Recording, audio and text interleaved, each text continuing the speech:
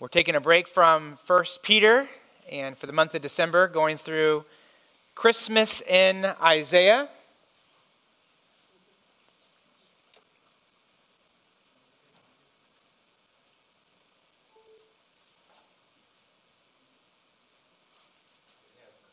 There we go. Christmas in Isaiah. If it comes up, if it doesn't, that's okay. We're going to do it the old-fashioned way. Looks like it's the old-fashioned way. Oh, there we go. Oh, there we go. Okay. Well, how many of you have put up your Christmas tree already? Has everyone done that? So some of you have fake ones. How many fake ones do we have out there? Okay. How many real ones? Ooh, not many real ones. Oh, that's kind of sad. We are a real Christmas tree family. There you go. Thank you back there. It's estimated that over 30 million Christmas trees will be sold at this Christmas season. So, in America, that is. I don't know about across the world, but have you ever wondered where the tradition of the Christmas tree came from? It's kind of, I was thinking about it this past week. I was thinking it's kind of an odd one, right? We cut down a tree, a highly combustible one at that, put it in our homes, put lights on it, electrical lights. At one time, they actually put like real candles on there to light them up. That's scary. And we put, these bulbs, glass bulbs on them. And usually you start when they're little kids, right? And these kids pick up the glass bulbs and you try to get them not to drop it. But usually every year, a couple drop. And you try to keep your composure. And hopefully it's not the one that was the precious one from your grandma, But where did that come from? Why do we celebrate Christmas with that tree? Well, there's a lot of theories out there on the origins, but probably the most common and actually most certain one comes from Germany in the 15th century. In 1419, it's recorded that there were these paradise plays that they would do in Germany. And in order to communicate the gospel message and different stories, there'd be different times where churches would put on and villages would put on these these paradise plays or Bible plays. And so most people back then were illiterate. Plus, you didn't have a lot of publications taking place, right? No Gutenberg, no printing press at the time. So in order to communicate these gospel stories to people, they would do these plays. And so they did one on Christmas Eve each year, and it was the story of Adam and Eve. And they put up a tree, usually an evergreen tree or something like that, to represent the tree of the knowledge of good and evil. Also, it's assumed they probably did the same thing for the tree of life, and they would tie onto that with string these apples all over it, So that's the tree of life and the tree of the knowledge of good and evil. And they did this little play. And so the German tradition started where people would put in these evergreen trees up in their homes for Christmas Eve, and then they would tie apples and fruits and nuts and other things on it, and then Christmas Day, they would enjoy that stuff. And so when the German immigrants came over to America, which some of you are immigrants of German ancestry, they brought that over, and they brought that tradition with them as well, and now we do that tradition across America. And if you go to Germany, they know how to do it right over there. They have some amazing Christmas celebrations over there. Today we're going to talk about the Christmas tree of the Scriptures. And we're not talking about a family tree. We're not talking about an evergreen tree. We're talking about a family tree. It's the ancestry of Jesus Christ. And so this morning I've titled my sermon, The Hope of a Christmas Tree. Now don't picture like this, that little evergreen tree right there. Don't picture a tree like that. I want you to picture a family tree, and it's the family tree of Jesus Christ. And I'm calling it a Christmas tree because actually the Bible describes Jesus as a sprout, as a sapling that came forth, and he sprouted actually a new tree. And so Christmas Day really is that day when this Messiah, Jesus Christ, was born, and that new tree started to grow and blossom. And from there, we have the tree of the family of the Messiah, of Christ. And so we're going to talk about this Christmas tree and how we have hope because of that. We're going to look at our main text is going to be Isaiah chapter 4. We're also going to look at Isaiah chapter 11. And for the next 4 weeks, we're going to look at different passages. You can look at your bulletin there. And what I think would be kind of fun is maybe go through those different texts and see where you can find the different themes in those passages. Try to find that. Next week, we're going to talk about Christmas coal. So you can look for that there in Isaiah chapter 6. But today we're looking at the hope of the Christmas tree, which is the hope of an ancestral tree that a Messiah would come up from the line of David and would reign as king. So look at Isaiah chapter 4, and we're actually going to start in verse 2. This is a poem in Jewish literature, and so we're going to start in verse 2 and go down to verse 6. Isaiah 4:2. This is the word of the Lord. In that day, the branch of the Lord shall be beautiful and glorious, and the fruit of the land shall be the pride and honor of the survivors of Israel. And he who is left in Zion remains in Jerusalem will be called holy, everyone who has been recorded for life in Jerusalem. And when the Lord shall have washed away the filth of the daughters of Zion and cleansed the bloodstains of Jerusalem from its midst by a spirit of judgment and by a spirit of burning, then the Lord will create over the whole site of Mount Zion and over her assemblies a cloud by day and smoke and the shining of a flaming fire by night. For over all the glory there will be a canopy. And there will be a booth for shade by day from the heat, and for a refuge and a shelter from the storm and rain. Let's pray.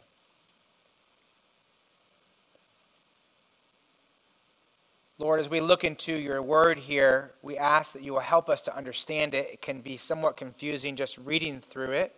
So I pray that you'll give us the understanding, the faith to believe what your word says, and then may our hopes rest in you, we pray. In Jesus' name, amen. Well, I really want to focus on the idea of hope the next couple weeks.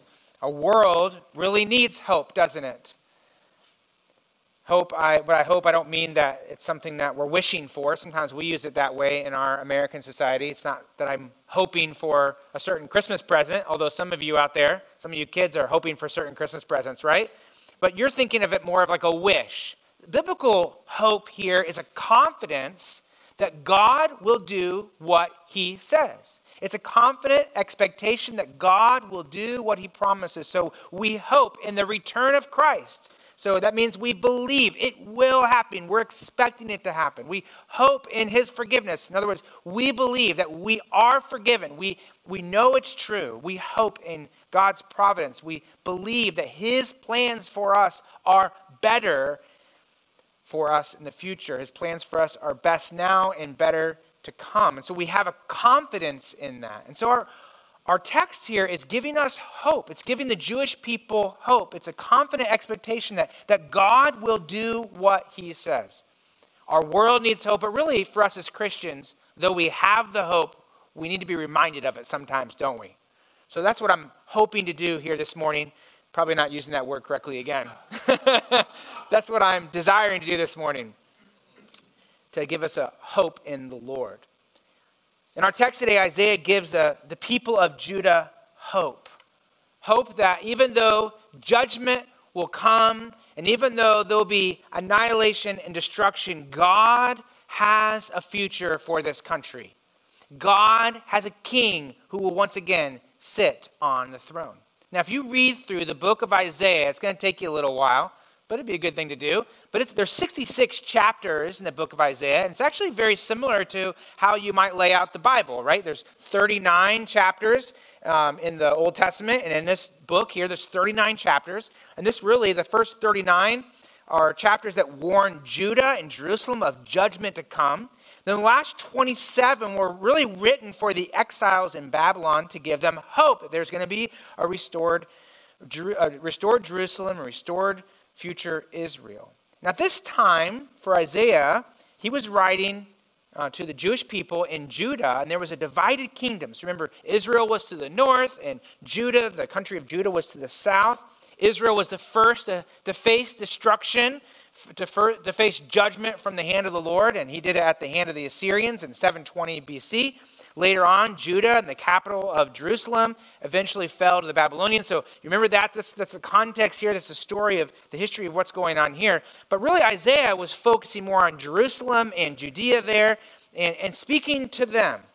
And you can read really the indictment that God has against Judah. Judgment is about to come. It's soon. There's a couple years away. God will bring judgment for sin. In fact, look back to Isaiah chapter 1 and notice the indictment that God has against his people for their sin.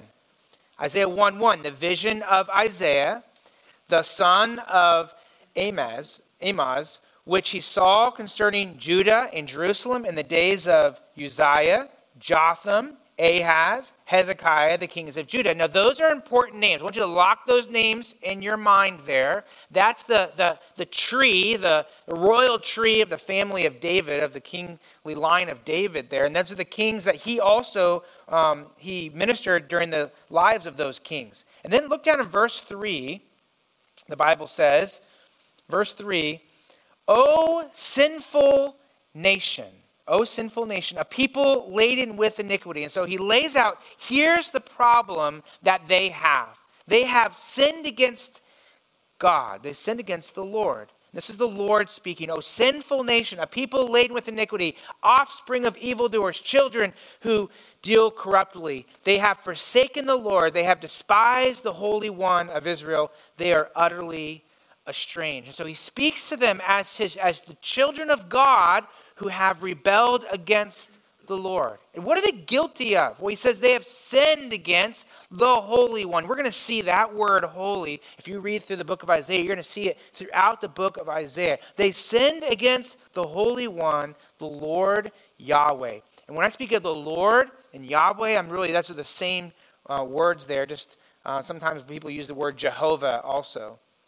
The Lord then goes on in this text to compare Israel with probably the worst comparison that he could give them, and that is he compares them to Sodom and Gomorrah. In fact, look down in verses 9 and 10, you can see that. Remember, Sodom and Gomorrah were those wicked cities in Genesis. I mean, who are the worst people in the Old Testament that you could compare Israel to?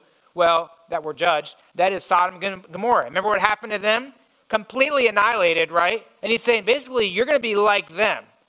Now, if you're living in sin and God promises judgment and it's like Sodom and Gomorrah, that should be pretty scary to you.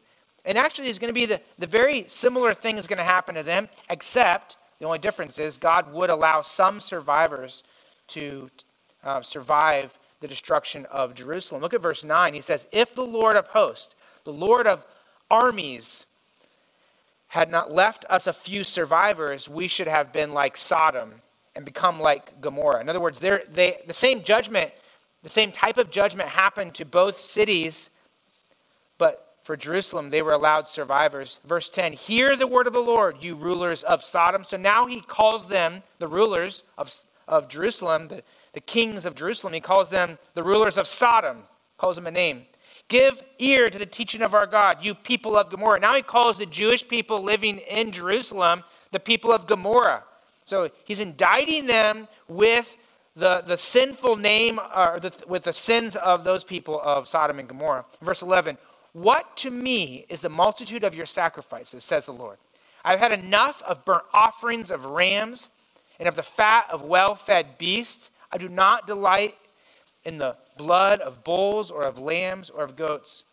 God promised judgment, but it wasn't coming because they weren't religious. Why was judgment coming upon them? Was it because they weren't religious anymore? They weren't making sacrifices? No, they were doing that still. They brought their lambs, they brought their goats, they had them sacrificed, but they did so with hearts that were full of sinful passion. They did so with hearts that were full of hypocrisy. They sacrificed their offerings before false gods, and God had enough of it. And he promised them, all the way back in Deuteronomy, he promised that if you reject me, I will reject you and send you into exile. And to make that picture clear to them, God uses an illustration here. He describes Judah and Jerusalem as a lush forest and a fruitful vineyard. Now, how many of you have ever been to Napa Valley? Anyone been there? I've never been there, but I saw some pictures online. And isn't that beautiful right there?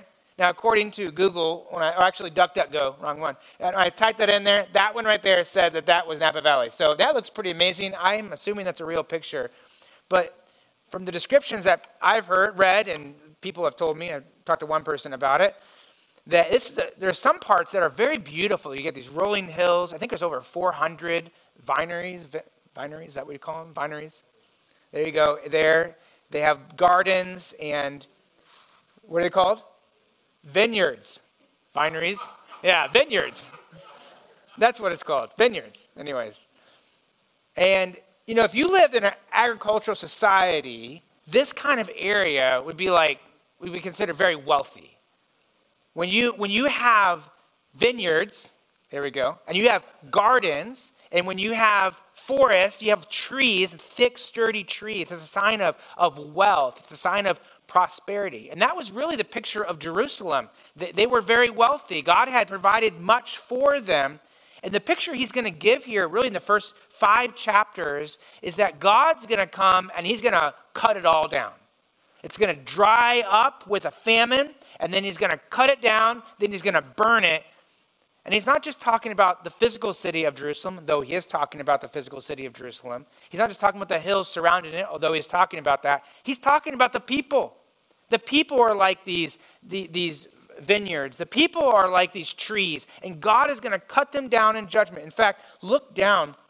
Oh, I was going to say this, yeah. Sorry, I'm going to finish my illustration. I don't know how many of you followed some of those fires that you saw that happened. I think some of them happened in Napa Valley. Some of them happened in some other places too. But I pulled a picture up here. And just think of the destruction that came through that valley with those fires and how it just annihilated them. That's the picture God wants here. He wants them to think of the picture of all their prosperity being burned away and the people being cut down. So look down in verse 28. You can see this illustration here. He says in verse 28, "But rebels and sinners," speaking of the people of Jerusalem, "shall be broken together. Those who forsake the Lord shall be consumed." Verse 29. We're in chapter 1 still. Verse 29. "For they shall be ashamed of the oaks that you desired. You shall blush for the gardens that you have chosen." So he's describing the richness of Jerusalem and the oaks and the gardens there. In verse 30, he says, "For you shall be like an oak whose leaf withers, the garden without water." So there's this drought. Everything dries up. And he's saying it's not just the area around, but actually you are going to be dried up. And he's talking about spiritually they're dried up. In verse 31, "And the strong shall become tender, his work a spark, and both of them shall burn together with none to quench them." And we could go through text after text through the first 4 or 5 chapters. In fact, in chapter 5, he gives actually kind of a parable of a vineyard and being burned up, and God being the one who does that. In fact, look down in chapter 3, verse 13. This is kind of the last place I'm going to take you before we go to our text here for this morning. 3:13 says, "The Lord has taken his place to contend. He stands to judge peoples. And now he's going to enter into judgment upon them, and he's going to cut down their vineyard." The prophecy that God gives here in Isaiah was fulfilled with the fall of Jerusalem in 586 BC. For almost 2 years, King Nebuchadnezzar came against the city of Jerusalem, and there was famine. There was food that was gone. The place was literally dried up. The people were drying up, were dying. In fact, there's even reports of cannibalism that took place within the city because people were so hungry and so desperate. And eventually the city fell. And when King Nebuchadnezzar came in, he knocked down the walls. He tore down the temple. He burned everything. Mass genocide, killed almost everyone. And only a few people remained. And that was God's judgment upon those people. And I'm just going to say, that was an actual historical fact that happened, right? And this was prophesied by Isaiah. Now, I want you to think, this is written to them before this actually happened. You're a believer in the Lord Yahweh. You're the believer in the Lord in Jerusalem. You read what Isaiah says here, and you think this is going to happen to us. How does that affect you? right? You look around your city, you see the vineyards, you see the people, and God is promising, I'm going to wipe all of this off the map. How does that affect you? I mean, it seems like a pretty hopeless situation. So what is God doing here in Isaiah? I mean, if you read through these prophets, the minor prophets, the major prophets, do you get depressed a little bit? I don't know about you, but sometimes I do. It's like judgment, judgment, judgment, judgment, and you're like, whoa, what's the Lord trying to do? Does he want to spread hopelessness? Doesn't seem like the greatest Christmas message so far, does it? Is that the goal of the Lord in this text? And obviously the answer is no. What he wants to do is he wants to spread truth. He wants to spread reality. And what's the truth? The truth is sin brings pain. Sin brings judgment from God. And the reality is that God is patient. Just because God has not judged your sin, or he has not caused judgment to come upon you now for your sin, does not mean he doesn't care about your sin. The reality is God is patient with us, but he won't be patient much longer. When I think about what happened in this area, in Jerusalem, in that city, in that country at that time, the prosperity they had, the condemnation of God for their sin, the judgment that was to come, I can't help, honestly, but think about our country. Right? I mean, you think about our country, we live better than any king could have hoped to 3,000 years ago, right? I mean, think about those kings. They were living in luxury, but nothing compared to probably, frankly, one of the poorest people that live in America, right? We live in amazing luxury. God has given us so much, not just physically, but he's given us an amazing country to live in, the freedoms that we have, right? I mean, think about it. We have so many wonderful, good things. And what does that do to our heart? God has been so kind to us. Does that mercy and kindness of God cause us to turn back to him? Does it cause us to say, thank you, Lord, we're gonna repent before you and trust in your Son, Jesus Christ? And it seems like the more we get, the more we love those things, the more we sin and reject God, doesn't it? And I think the thing that should be eye-opening to us, that should wake us up, is that God is patient, but only for so long. And as we look at our country, what do we see happening in our country? And really we're seeing things coming to a close. Unless our country repents and turns to Christ, the demise of Judah will be our demise as well.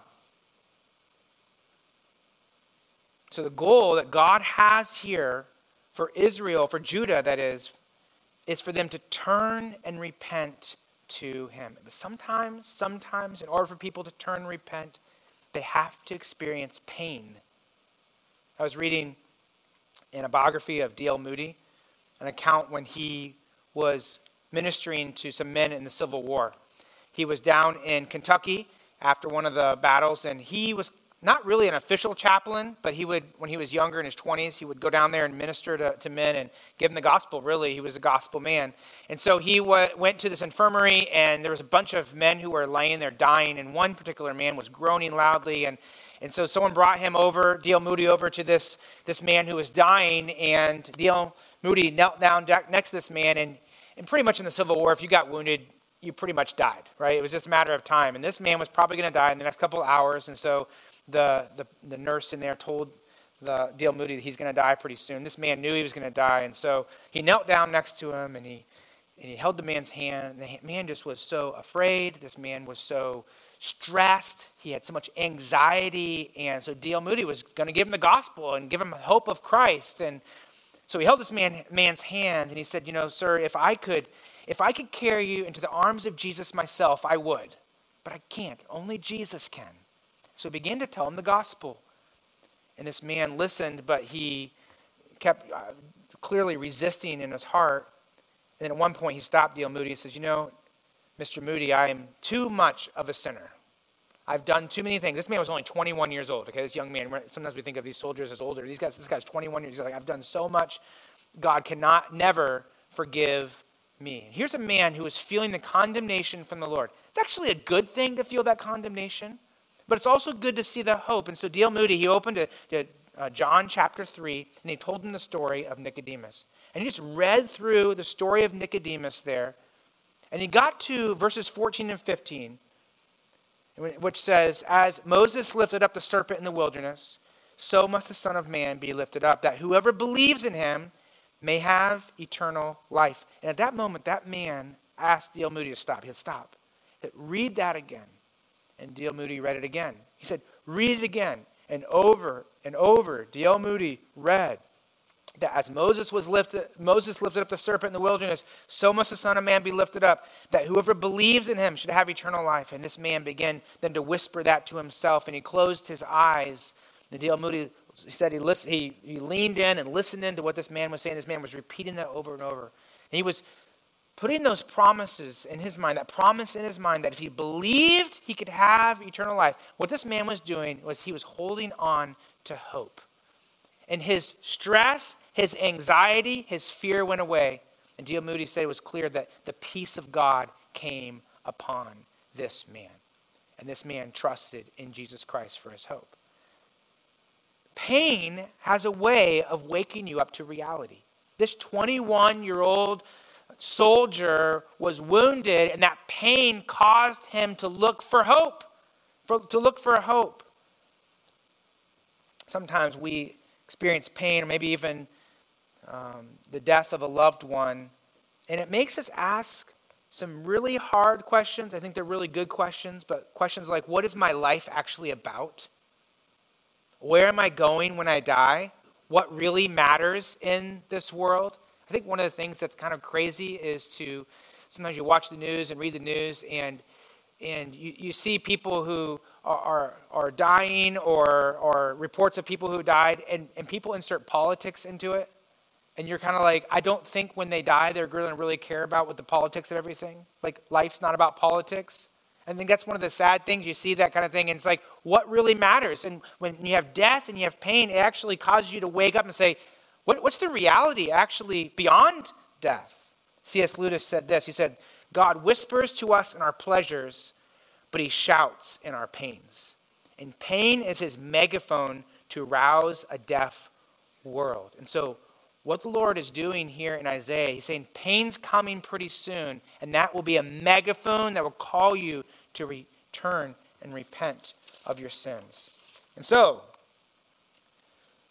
we go to Isaiah chapter 4, verse 2.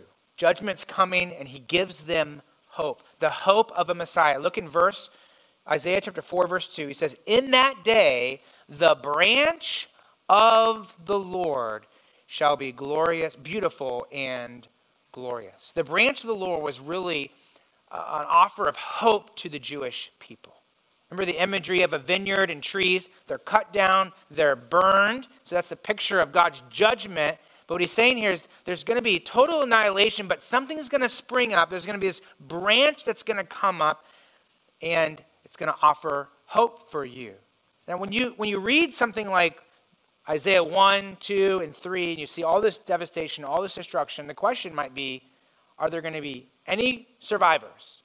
Is there going to be ever a Jewish kingdom again? Is there ever going to be a Jewish king again? So God here offers hope. Yes, there's going to be a few survivors. You can see that in verse 2 there. He says at the very end, there's survivors of Israel. So there's going to be some survivors, but there's going to be a very special survivor, and he's called the branch of the Lord. The Hebrew word branch means sprout or shoot, something that grows up. I'll put a little picture up there to kind of give you that picture. Something that was once dead, and out of that comes something that comes to life. Some kind of plant grows up out of that. So this is a promise of the hope of an ancestor who will sprout up a new family tree. And who is this person? Well, he's the promised king that is of divine and of human ancestry, and he is a king. Now, when you look at the word branch, you might not see that. You mean like, how does that? Well, the Jewish people would have understood this as a kingly office. In fact, let me just read a scripture for you. You can study this later if you'd like to. But Jeremiah 23, 5 and 6. Behold, the days are coming, declared the Lord, when I will raise up for David a righteous branch, and he shall reign as king. So when they heard this idea of a branch or this family tree, they thought of the idea of a kingly office, a king that was to be born. In fact, if you look at Isaiah 4:2, you can see he's describing a king. It says, in that day, the branch of the Lord shall be beautiful and glorious. Now, when you see the word beautiful there, don't think of the English word beautiful, how we use the word beautiful. When I saw my wife this morning, I said, I already knew I was going to preach this, so that's why I said it. Plus, I believe it. I said, you look beautiful. Okay? When I say that, what I'm saying is that your externals are pleasing to my eye, right? That's what I'm saying. But this is actually a Hebrew word that speaks of splendor or of excellence. It's really speaking of the majesty of something. And she would be that way too, okay? But this is really speaking of a kingly office. So he's saying this king is going to be majestic. He's going to be glorious. Turn with me over to Isaiah chapter 11. You can see this again in Isaiah chapter 11, this idea of this sprout that's going to come up. Isaiah chapter 11, if you were to read in Isaiah 10, you would again see this another picture of God being this lumberjack that comes through and he cuts down all the trees and he burns everything in judgment. In fact, if you just look briefly at Isaiah 10, before we get to Isaiah 11, look at Isaiah 10:33. It says, behold, the Lord of hosts will lop the bows with the terrifying power. The great in height will be hewn down, the lofty will be brought low. He will cut down the thicket of the forest with an axe, and Lebanon will fall by the majestic one. In other words, he's saying, I'm going to tear down the whole forest. But then he goes, verse 1, chapter 11, but there shall come forth a shoot. This is a different, actually, Hebrew word than the branch word we saw earlier. This means sapling. It's going to be a sapling that comes up from the stump of Jesse. So a stump is something that's dead. But this sapling will come up from the stump of Jesse. A branch from its roots shall bear forth fruit.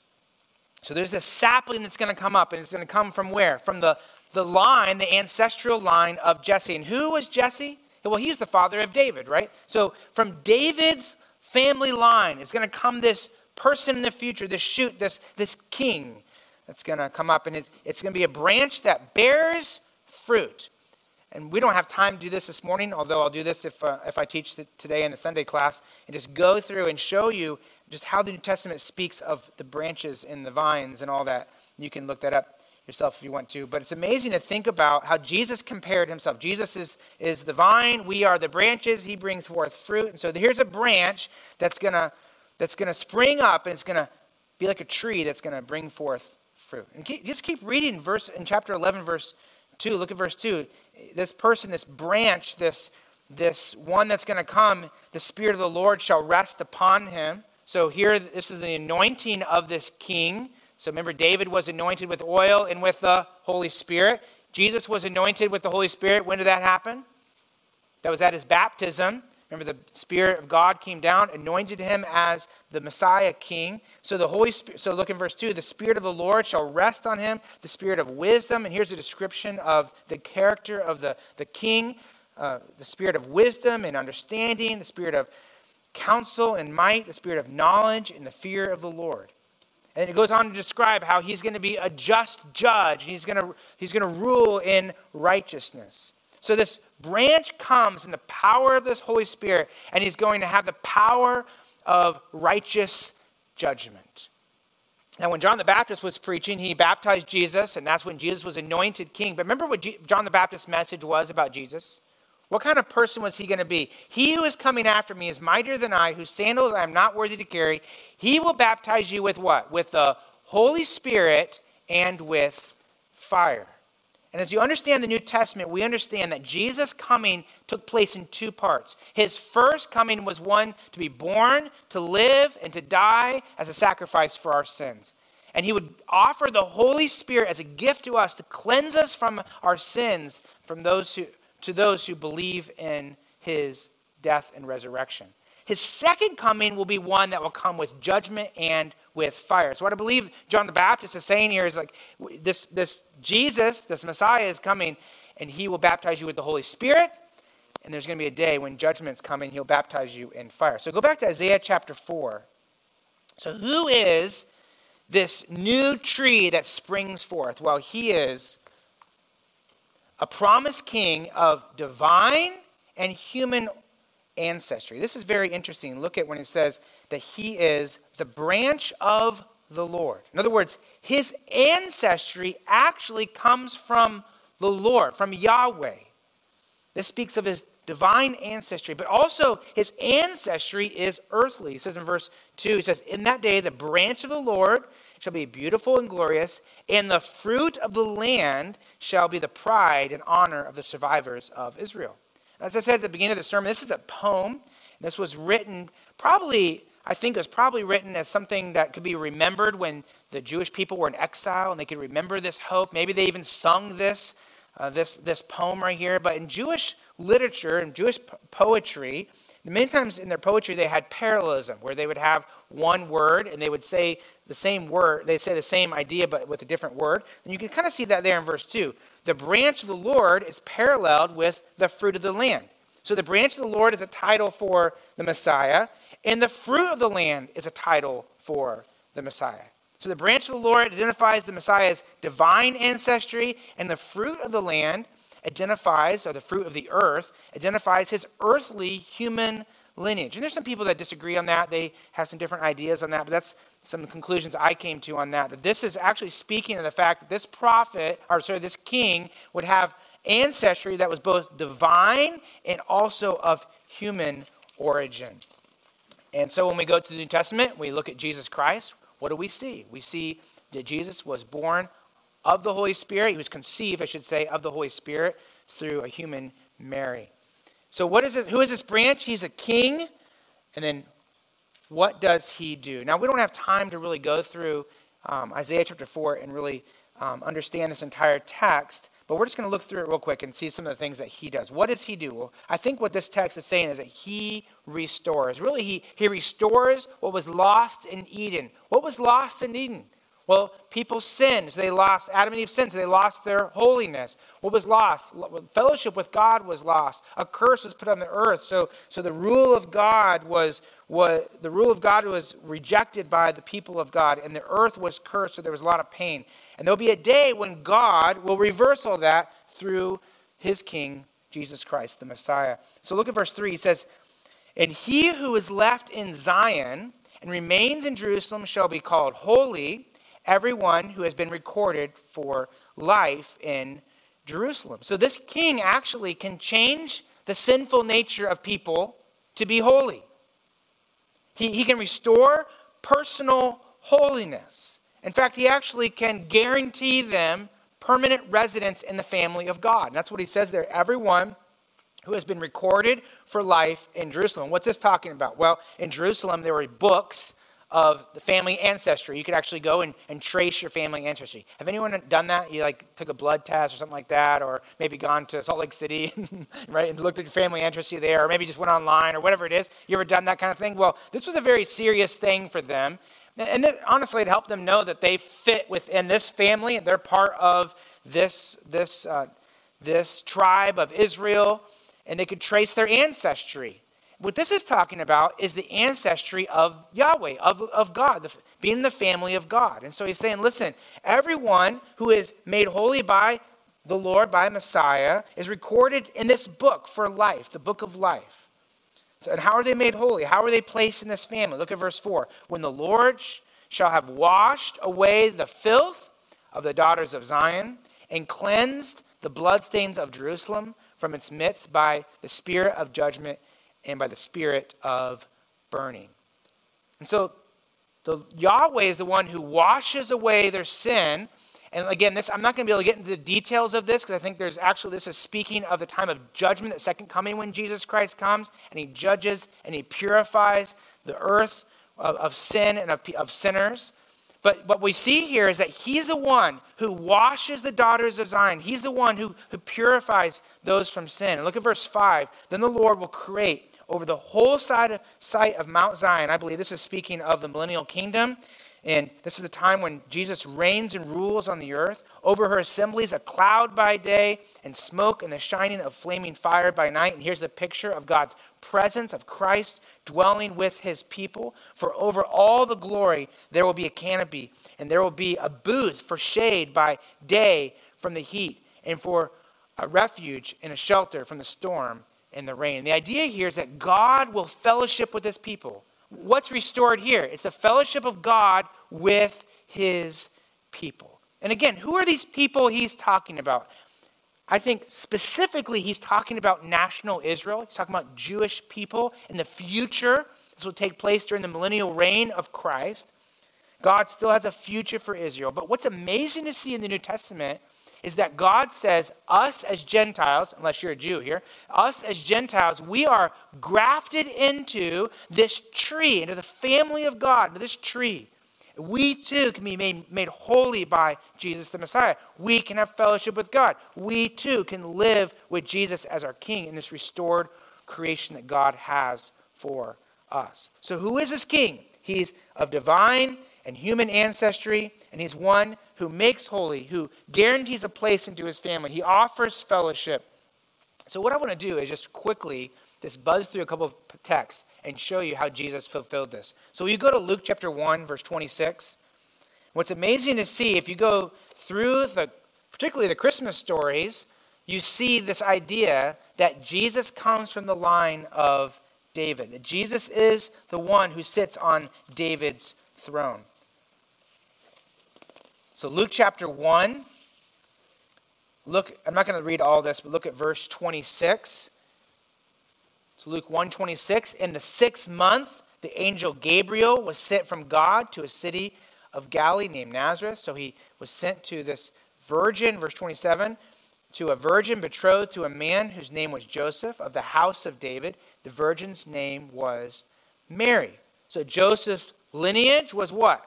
Was of the house of David. Remember, Jesus had no biological tie to Joseph, but he did grow up in a Davidic home, and that was important to them. Look down in verse 32. The angel Gabriel appears, Luke 1:32, and says, he will be great. Speaking of this baby that's going to be born to her by a miracle of the Holy Spirit. He will be great and will be called the Son of the Most High. So this is a reference to his divine ancestry. And the Lord God will give to him the throne of his father David. Verse 33, and he will reign over the house of Jacob forever, and of his kingdom there will be no end. Now, when Justin read earlier those texts, you notice David was promised that his throne would last forever. That his line would go forever. How is that possible? Well, Jesus was the fulfillment of that. His kingdom would have no end. And so Mary is listening to this, and if she was familiar with the Old Testament, which it sounds like she was, when we read her song that she had there in Luke chapter 2, that she would have remembered that there was this promised one that was going to come, and she was going to have, this baby was going to be the Messiah. So look down in chapter 2, verse 4. Again, you see this thread of this idea of David, the throne of David. Luke chapter 2, verse 4. Joseph went from Galilee, from the town of Nazareth to Judea, the city of David. So there's Bethlehem, the city of David, which is called Bethlehem, because he was of the house and he was of the lineage of David. So he keeps highlighting this. Like, this isn't a very important fact here we need to remember. Look down in verse 11. The angels say, unto you is born this day in the city of David a Savior who is Christ the Lord. So who is this baby to be born? Well, he's the king from the ancestral line of David. He's also of divine ancestry. And what did he come to do? He came to save people from their sins, just like that was said back in Isaiah chapter 4. Now go to Matthew chapter 1.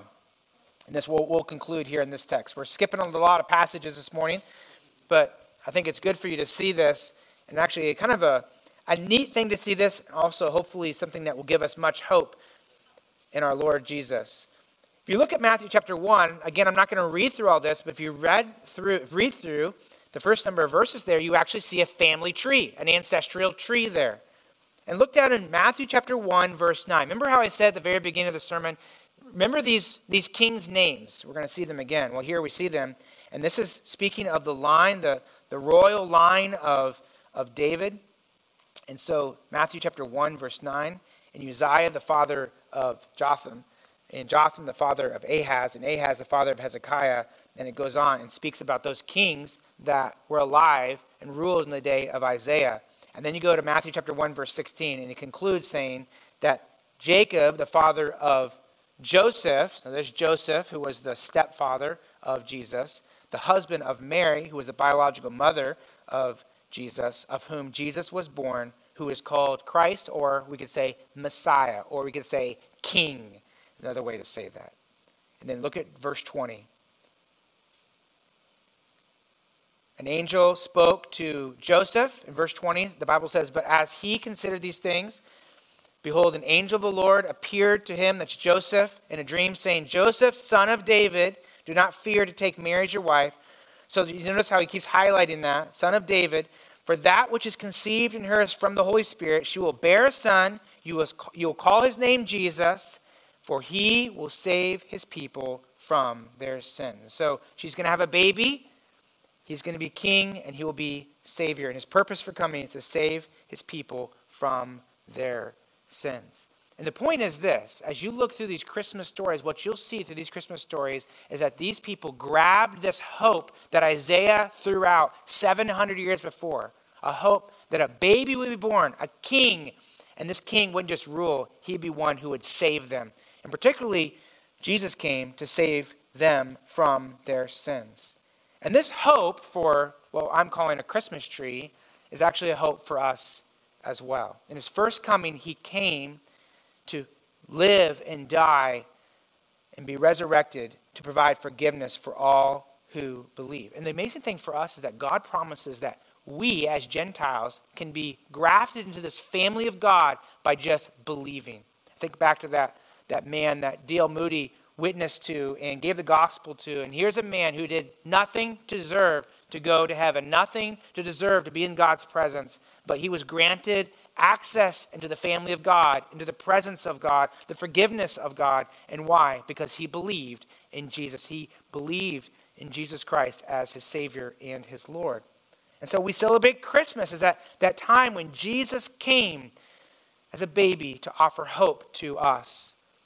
The Bible teaches, though, there's a second coming of Jesus. And one thing that's interesting, I'll just put this on the screen up here. The very end of your Bibles, if you read Revelation chapter 22, Jesus is speaking, and he says this, behold, I am coming soon, bringing my recompense with me to repay each one for what he has done.